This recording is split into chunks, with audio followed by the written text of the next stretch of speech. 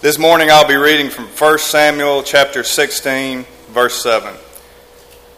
But the Lord said to Samuel, "Do not look on his appearance or on the height of his stature, because I have rejected him. For the Lord sees not as man sees.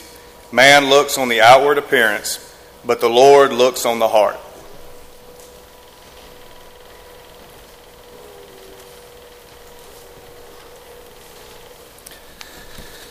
If I have counted correctly, this is our fifth Sunday back, and it's a delight to see each of you.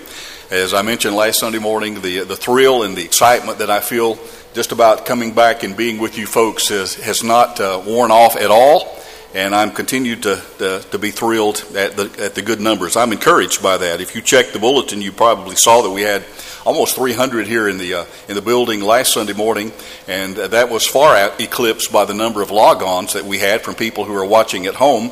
And so if you consider each of those log-ons, that probably there was more than one person watching in each of those places, then preacher count, it was stratospheric. I'm thinking millions. You know what I'm talking about? But it is a thrill to see faces here. And folks, just to be able to come back and sing with you people again, it's just what a blessing that is, and I'm so grateful for it. Kind of reminds me of my maternal grandfather. As I was growing up, for a while we lived right behind his place, and I would see him on a daily basis, and there would be times when something would happen in Grandpa's life that would please him, and so we would ask him about it just to hear him to say, "It makes me want to grin." and that's the way I feel. Just thinking about coming back and being with you folks makes me want to smile. Since considering the present distress, as Paul said in the 1 Corinthians letter, we have not really addressed our theme for this year. There's been since the last time we were here on March the 15th. That's been about 6 months ago. And so today we're going to rectify that, at least in part, by considering this theme once again and talk about how we need to have 2020 vision. There have been a lot of things that have been put on hold for the last 6 months, hasn't there? And so today I want us to think about that and to study God's Word for just a moment together to help, I think, clarify our vision, help us to be able to see things as God sees. That's the premise of this entire lesson. So if you don't leave yet, please, because we want to kind of elaborate on that a little bit. But it's interesting to me as I read the newspaper and certain journals to see how that the so-called facts that the scientific community set forth years or even generations ago have either been dialed back somewhat or sometimes just completely changed 180 degrees. That certainly was true in the field of astronomy. For centuries, people believed that the sun revolved around the earth. They even thought that they had proof, because they said, if you don't believe that, just go out and you'll see the sun rising in the east and seeing it set in the west. Clearly, it's moving around the earth. And so they thought that they had proof that was happening. And also look, how big the earth is compared to the sun that's out there on the horizon. Even scientists balked when Nicholas Copernicus suggested to them that your problem may be that you're looking at it from the wrong perspective. Maybe you need to start looking at it differently. And of course that was corrected. The vision was corrected, and then the science also then was corrected as well. Eventually truth prevailed, and people corrected their vision in order to line up with the facts. Even more amazing, there are some people today, and I guess this would be kind of in the field of psychology and maybe also spirituality, who actually believe the world revolves around them. This has been called the me generation. And so it's very easy for people to look at me and my needs and what it is that I want most and to think of other people as here kind of to meet my needs, and that's a very self-centered way to think and to live, and we, I think, all acknowledge that. They see themselves as kind of the center of the universe, and they bristle when anybody or even God's Word says otherwise. So how do we gain the right perspective? That's the question I want us to ask and answer just briefly this morning. You'll know that you've got the right perspective. If I may summarize this entire lesson into one statement, you'll know that you have the right spiritual perspective when your life begins to revolve around the sun. And by that I mean S-O-N.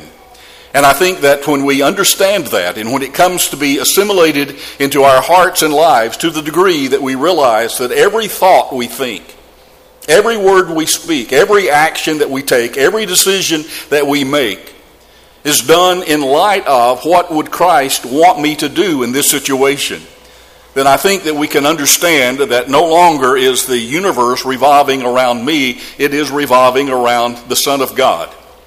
And that's what God would have each of us to be doing and forming in our lives. That perspective that really helps us to understand every day when we get out of bed that I'm living this day in order to honor and to glorify God. And if I'm not, then it's not worth getting up. Let's say you're sitting in your living room. This is not difficult for us to do now that the football season has kicked off, at least in 2 places, according to what I saw on television yesterday. You're watching a football game on television. The referee throws a flag. Nothing wrong with that. They do that every other play. But the problem is they're throwing it against your team. And so you yell at the television set as if it will make a difference. And you say something along the lines of, "Hey, ref, are you blind? That wasn't holding or interference or targeting or whatever the infraction was supposed to be." And you know that you made the correct call because you're watching it in high definition on a 70-inch screen from your perspective. And you know exactly how that play went down, and you know that there was no infraction against your team. And then the camera has a replay from a different angle. And all of a sudden, when you're watching that play from a different angle, from a different vantage point, then you discover that the referee, after all, did make the correct call. You were mistaken because you could not see the entire picture from your limited perspective. Now, take that as a microcosm for life. Oftentimes, that's what happens, isn't it? That happens sometimes even in our race relations. We've seen that play out over the last few weeks and months. That we're looking at things the wrong way.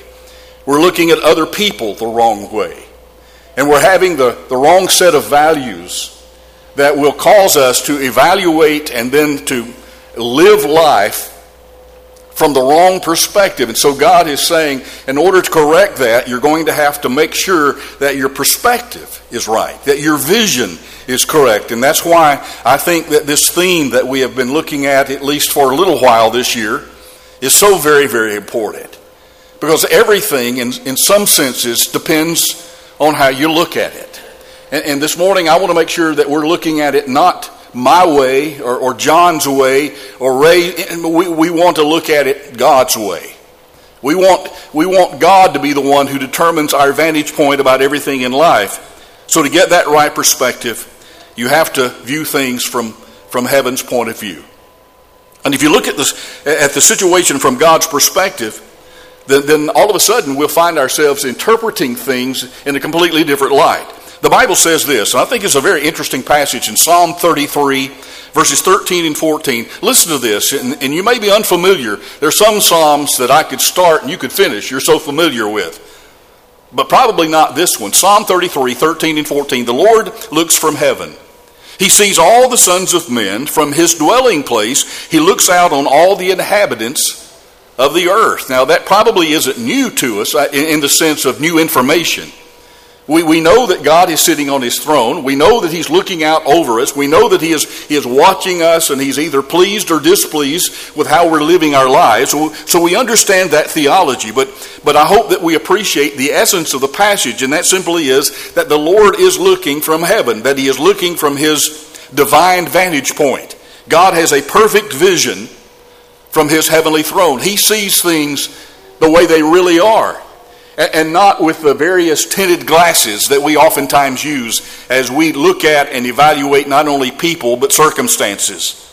So the secret of a happy, fulfilling life is to be able to see through God's eyes.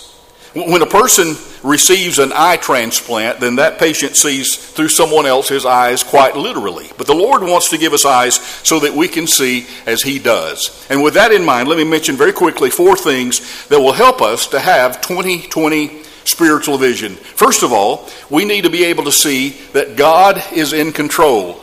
Is that a message our world needs to hear right now? Is that a message that the church needs to hear and to have reinforced in our hearts right now, that God is in control? And I know I do. And I need to be reminded of that. Not once a week or once a month. I need to be reminded of that once a day. How about you? That God is still on his throne and that he is still in control. Think about how our perspective would change if we viewed every circumstance in life as God sees it. No doubt, I think we would come to be able to look beyond the earthly realm and we would see him in control. In fact, when you think about it, and how central and important and vital our faith is to living the Christian life successfully, that faith really is just the ability to look past the adverse circumstances that we are experiencing at the moment and to be able to see God's hand at work. I wonder if you've been able to do that for the last 6 months or so that we've been going through this pandemic. Can you see God's hand in this? And I know that it largely is dependent upon how we use the circumstances. We can use these circumstances to blame God, to get farther from him, and to use a well-worn term, isolate ourselves even from God, because we are blaming him for what's happening to us right now as we're going through this crisis. On the other hand, we can see God's hand at work in a beneficent way, in a good way, in a constructive way. It's like a book I was reading yesterday that was talking about a place that had been practically destroyed by a tsunami. And the author pointed out that when tragedy strikes on that broad of a scale, you'll either see the best in people or you'll see the worst in people, and that's true. That you can see both segments at play. And I'm saying that in terms of every day of our lives. You can see God at work, even in the most difficult circumstances, but you've got to change your perspective. You've got to make sure that your spiritual vision is acute and that you're exercising that vision that will allow you to be able to see things in a way where you can go to bed praising God rather than blaming him. I hope that makes sense. So faith is the ability to look beyond the present circumstances, to see God's hand at work, and to be able to say with all confidence, as Paul did, all things work together for good to them that love the Lord. Jesus is, of course, our perfect example in everything. And the Bible tells us over and over again in the gospel accounts that he had that kind of perspective. He could see God's hand at work even in the most difficult of situations. He said this in John 5, verse 19, "Most assuredly I say to you, the Son can do nothing of himself, but what he sees the Father do, for whatever he does, the Son also does in like manner." Notice basically the two-step process that Jesus is describing here. First of all, you've got to see what the Father is doing. You've got to see where he's working, how he's operating, and how he's running this universe that he created. But secondly, then once you have seen that, once you have identified the Father and what he's doing, then you've got to make sure that you're trying to do the same thing. Jesus said, that's the way I operated my life. While he was walking on this planet, he looked to the Father, and then everything that the Father did, he tried to do and to replicate himself as he was walking here among humanity. Jesus always, that's my point, Jesus always saw his Father's hand at work. He knew his Father was in control, even when Jesus stood on trial before Pontius Pilate. That'd have been hard, wouldn't it? To be able to stand on trial for your very life and to know, hey, if this thing goes sideways, I'm not getting out of here alive. And that's exactly what happened as they nailed him to the old rugged cross. But even during the trial, Jesus could see his Father's hand at work. That amazes me. That enthralls me. And that also blesses my life. To know that if Jesus could face death and yet still see God's hand in all of that, then surely I can too in the meager circumstances of my life. Here's why I know that. Because the Bible tells me so. In John chapter 19, verses 10 and 11, the Bible says, Pilate said to him, that is Jesus, "Do you not know that I have the power to crucify you and the power to release you?" Appreciate Jesus' answer. Verse 11, You could have no power at all against me unless it had been given to you from above. So from an earthly standpoint, it appeared as if Pilate had the upper hand. He certainly had the authority, or at least so he thought. Jesus, though, informed him that he had been granted that power from a higher authority. There is a Supreme Court of Appeal that has greater authority and greater power than you, Pontius. And he's the one that we all will answer to. He knew that Pilate couldn't do anything without the Father, the Heavenly Father, allowing that. Now here's a question. And I know that this has been asked by more people than just me, because I've been in Bible classes where we've discussed this. Why, if Jesus is omniscient and knows all things as a member of the Godhead, why would he choose Judas Iscariot as one of his apostles? I mean, of all the people that were living in the day when Jesus was carrying on his ministry, and he was going to choose 12 guys that were going to follow in his footsteps and do his work as he was establishing his kingdom, why in the world would he choose a man like Judas Iscariot, the one who would betray him? In fact, not only chose him to be the apostle, he gave him the charge of the books, the financial records. He was the treasurer of the apostles. Apparently, John chapter 12, verse 6 says that Judas already had a bad habit of stealing some of the offerings from the money box. Only a fool, or someone who trusted completely in God's sovereignty, would put a traitor in that position. And I know which one of those two that Jesus was. He trusted in the sovereignty of God to even regulate the circumstance of Judas Iscariot and his activities. We don't see Jesus saying, "Father, I can't believe you had me to choose Judas to be my apostle and my treasurer. What were you thinking?" No, Jesus always saw his Father in control. And he was able to rest and find peace in that fact. I am recommending that kind of spiritual vision to you today. That we can find peace in knowing that our Father is in control. God is still on his throne. And I don't know how the presidential election is going to turn out in a couple of months. But you know what? God still reigns, doesn't he? He's still on his throne. He'll still be King of Kings and Lord of Lords. And folks, that's what we've got to carry us through. Jesus understood that. And we also need to see the Father's hand at work in our lives, even when things are not going our way. And I know that's very easy for me to say, and it's hard for all of us to do, but it is a reality anyway. We need to learn to view life from that higher perspective. Joseph in the Old Testament viewed life from that higher perspective. I'm going to move on, don't worry, but let me throw this one in because this is so powerful. If you haven't looked at the last third of the book of Genesis lately and studied that biographical material that's given about the great man Joseph, you need to read it again. When he was sold into slavery by his brothers, he did not put on his rejection glasses or his glasses of self-pity. Later, Joseph would say to his brothers, years later, after he then finally revealed himself to them, time had passed to the degree that they didn't even recognize their own brother that they had sold into slavery. And yet Joseph, rather than being vindictive and seeking retaliation against the awful things his brothers had done to him, his response is like this. Genesis chapter 50 and verse 20 records it. Joseph told his brothers, "You meant evil against me, but God meant it for good, in order to bring about this present result and to preserve many people alive." Now you got to read the backstory to fully understand exactly all that Joseph was implying there.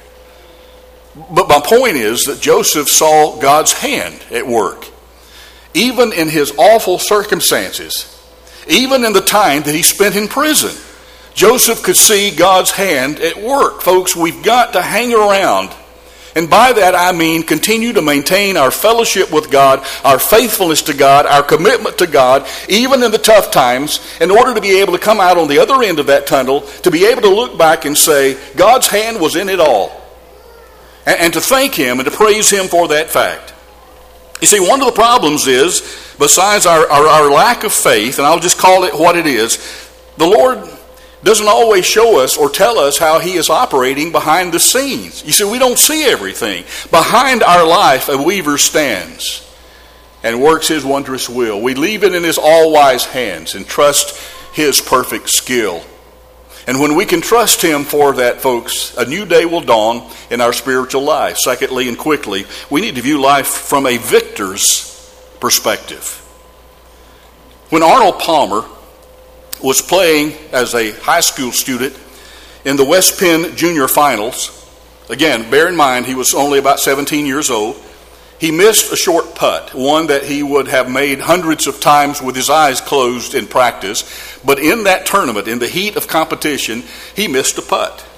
Well, again, being a young man who was rather rash and had a short fuse, Arnold became so upset that he took his putter and threw it over the gallery into a stand of trees.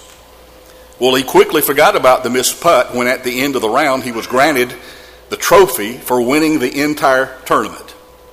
By the way, on his way home, his father was driving the car and said to Arnold, if you ever throw another club, you will never participate in another golf tournament.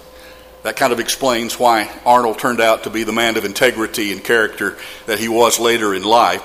But his father was clearly disappointed in the way his son had reacted when things didn't go his way. But my point here again is that if Arnold had known that missing that putt would not affect the outcome of the tournament, he would have reacted in a completely different fashion. And that's pretty much where we are, isn't it? Sometimes we do things and we say things, and later we look back on them in regret and say, if only I had known how this would have turned out. I would have kept my temper. I would not spoken those words. I would not have acted in such a rash way. So I'm asking you this morning, have you thrown any putters lately? And not literally, of course. If so, it might be because you can't see yourself as ever winning. If you're a Christian, God has already determined that you're going to be victorious. Romans 8:28 says that. Revelation 17:14, those who make war with the Lamb, he will overcome them, and those that are with him are chosen faithful. So we're on the winning side. And Paul reminds us in that wonderful, wonderful passage in Romans 8, verses 35 through 37, that there is nothing, no created thing that will ever separate us from the love of God. The Lord has already ensured the victory, and his children will be overwhelming, more than conquerors, is what he called us in that passage. So I want you to know this morning that you're on the winning side. I said this a couple of weeks ago, that every one of us is in a fight, but it's a fixed fight. The decision has already been made by God. We're on the winning side. So what we need to do is to dedicate ourselves to make sure that we stay on the winning side, that we continue to follow God faithfully, that we never allow our faith to slip. But do we view life from that standpoint of victory? I talk to people all the time who are my brothers and sisters, and yet sometimes, after a conversation with a few folks, you want to go fall on something sharp. You know what I'm talking about? I mean, there's some people that I talk to who have lived through the Depression. There's some people that I talk to who probably caused it. And yet, if we're God's people and we have this unshakable faith in a sovereign God, it will change everything about the way we think and about the values that we hold and the priorities that we establish in life and the way we treat other people. It's so very important. Let me illustrate it this way from history. At the height of World War II, the British Army was entrenched in North Africa. They were there to defend the Suez Canal from the onslaught of the Nazis. And the Nazis had a field marshal by the name of Erwin Rommel. Perhaps you've heard Rommel's name or remember reading about him in your history books. He was Germany's notorious desert fox, is what they called him, and he started moving his troops across Libya. His forces rolled victoriously into Egypt, and then the British troops were demoralized because their armored tank force had been decimated, and they thought, here comes the desert fox and his men, what are we going to do? We are basically defenseless. And they had retreated hundreds of miles. Their backs were right up against the Suez Canal, facing a seemingly invincible foe. It was in August of 1942 that Bernard Montgomery took field command to the battered British 8th Army there in Egypt. Montgomery was an optimistic man and a brilliant battle tactician. And one day he and a subordinate decided that they were going to kind of scout out Rommel's forces as they were getting closer. They climbed up on a sand dune and they looked down at Rommel's camp. Montgomery said, to his subordinate, he said, it's a sad thing that a professional soldier should reach the peak of his generalship and then should suffer tremendous defeat. Well, the subordinate was alarmed because usually Montgomery was optimistic and he was surprised that he should sound so hopeless. And he said, don't be discouraged, sir. We may win. And the general replied, of course we'll win. I wasn't talking about my defeat. I was talking about Rommel's. And sure enough, Montgomery routed Rommel's forces and drove the Germans eastward clear back across North Africa. And history will tell you that the Desert Fox from Germany never won another battle in the African desert. By faith, you can foresee the outcome of your earthly struggles. God has already declared victory. And that's essentially my message to you this morning. I wanted you to know that. God has already declared victory in your life and mine. As long as we stay in His forever family and continue to serve Him as best we can. Now we just need to change our perspective. And we need to begin to see life as a victor. Not because of our power. The power is in the Lord Jesus Christ. Ephesians 6:10 says, thirdly, quickly, we need to look at all people as valuable. Years ago, the Prime Minister of France summoned a prominent doctor to perform surgery on him. He was a rather arrogant fellow. And the statesman told his doctor, he said, I expected to be treated like royalty and not like just some common person here in the hospital. And the surgeon's reply, I think, was perfect. He said, don't worry, sir. All my patients are prime ministers in my eyes. There's a man who had the right perspective talking to a man who didn't. You need to view everyone as a prime minister. But honestly, the truth is, most people don't see folks that way, do they? That's not their evaluation of people. That they look through prejudiced glasses and they view some people as less valuable than others. They don't realize that everyone has equal value in God's eyes. Proverbs 22 verse 2 certainly affirms that. The rich and the poor have a common bond. The Lord is the maker of them all. Amen to that. And only by looking through God's eyes can we see everyone as being priceless. Jesus, again, had that capacity. He saw everyone through the eyes of love. I love the insight, the personal insight that Matthew chapter 9 and verse 36 gives us into the heart and the life of Jesus. It says this, talking about Jesus, seeing the people, he felt compassion for them because they were distressed and dispirited like sheep without a shepherd. You may remember that the backstory of that is that these people kept following him around. And whenever he would go to one side of the Sea of Galilee, they would come there. And then when he'd get on a boat to go to the other side, seeking some degree of respite, guess what? Who was waiting for them when he got there to disembark from the boat? And yet, rather than being perturbed by that, by thinking, don't I ever get some downtime, Jesus looked at them, and the Bible says he had compassion on them because they were like sheep without a shepherd. Isn't that a wonderful attitude? Wouldn't you like to be able to see humanity that way? To see everyone as a priceless soul that will live on somewhere in eternity. This is an illustration you probably heard, but there was a well-known speaker that began his seminar by holding up a $20 bill. Fresh off the printer.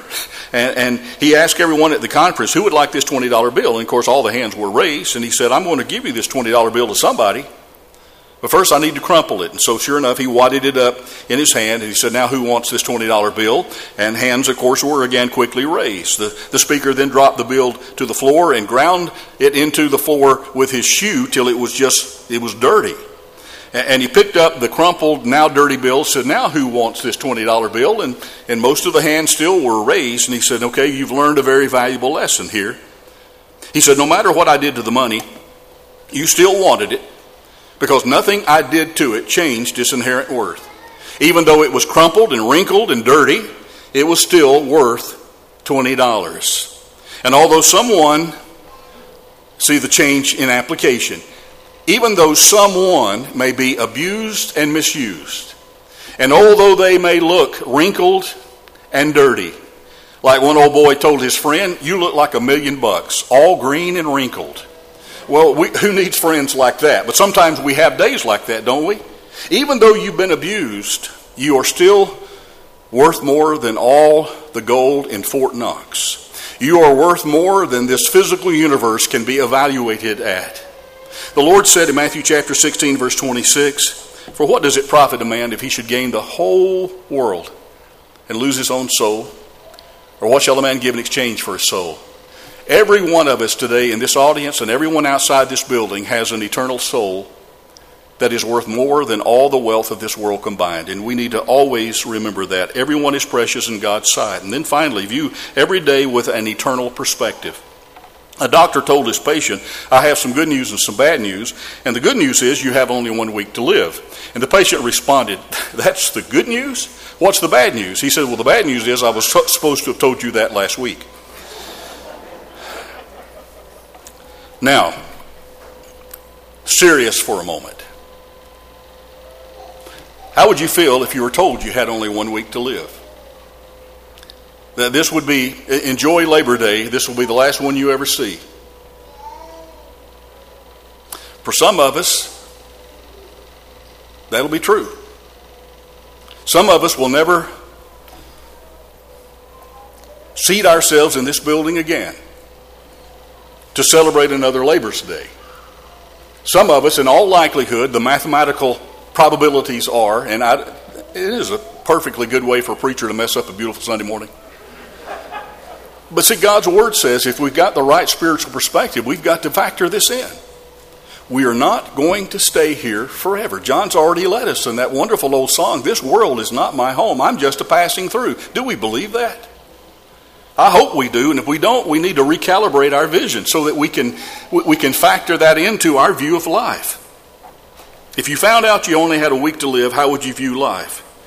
You really need to view every day as if it were your last day. Or was it Tim McGraw's song, "Live Like You Were Dying"? You know, that's the way we ought to live. Because as the Bible affirms, you don't know when your life will end. What we do know, if the Lord delays his return, that death is an appointment every one of us will keep. It is appointed unto all men, no exceptions, once to die, and after that the judgment. Hebrews 9:27, the Bible also says that the length of our earthly life is merely a moment when it's compared to eternity. The way James said that was, life is but a vapor, it's here for a little while, then it vanishes away. James chapter 4 and verse 14. Visit a cemetery sometime if you haven't done so recently and read the dates that are engraved on the headstones.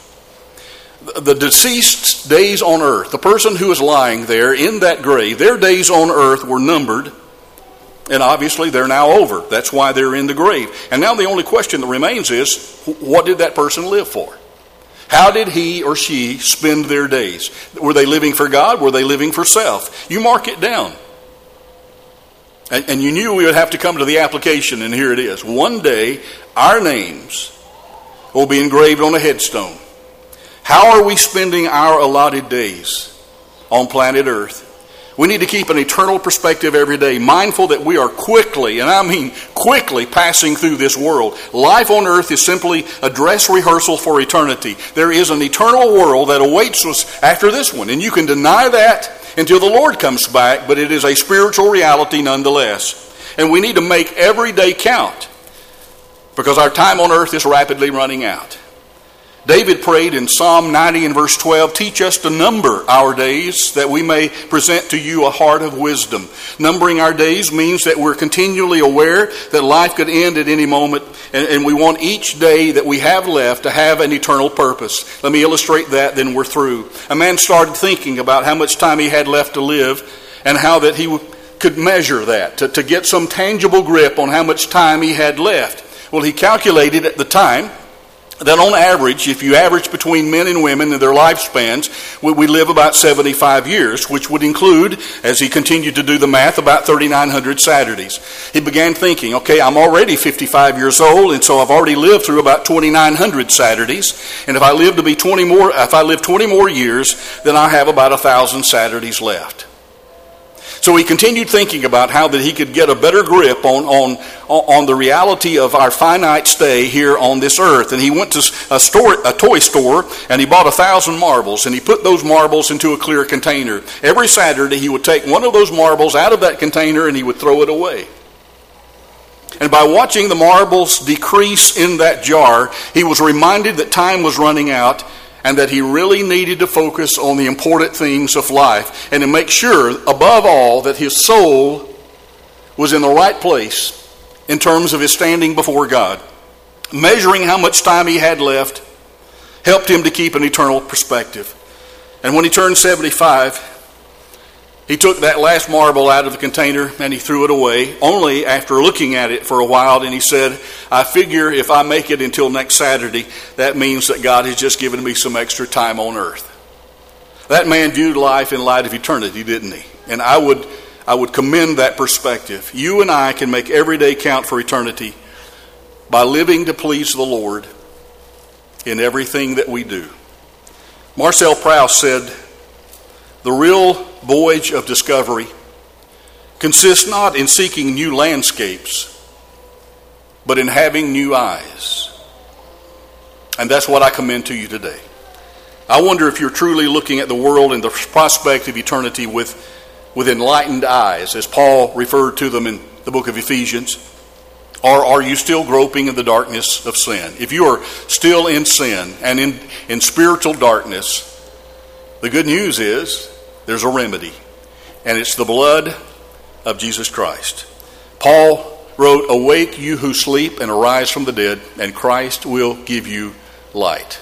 If you need spiritual light in your life right now so that you can see better and to see as God sees, we hope that you will allow your faith to move you to sincere repentance in your life.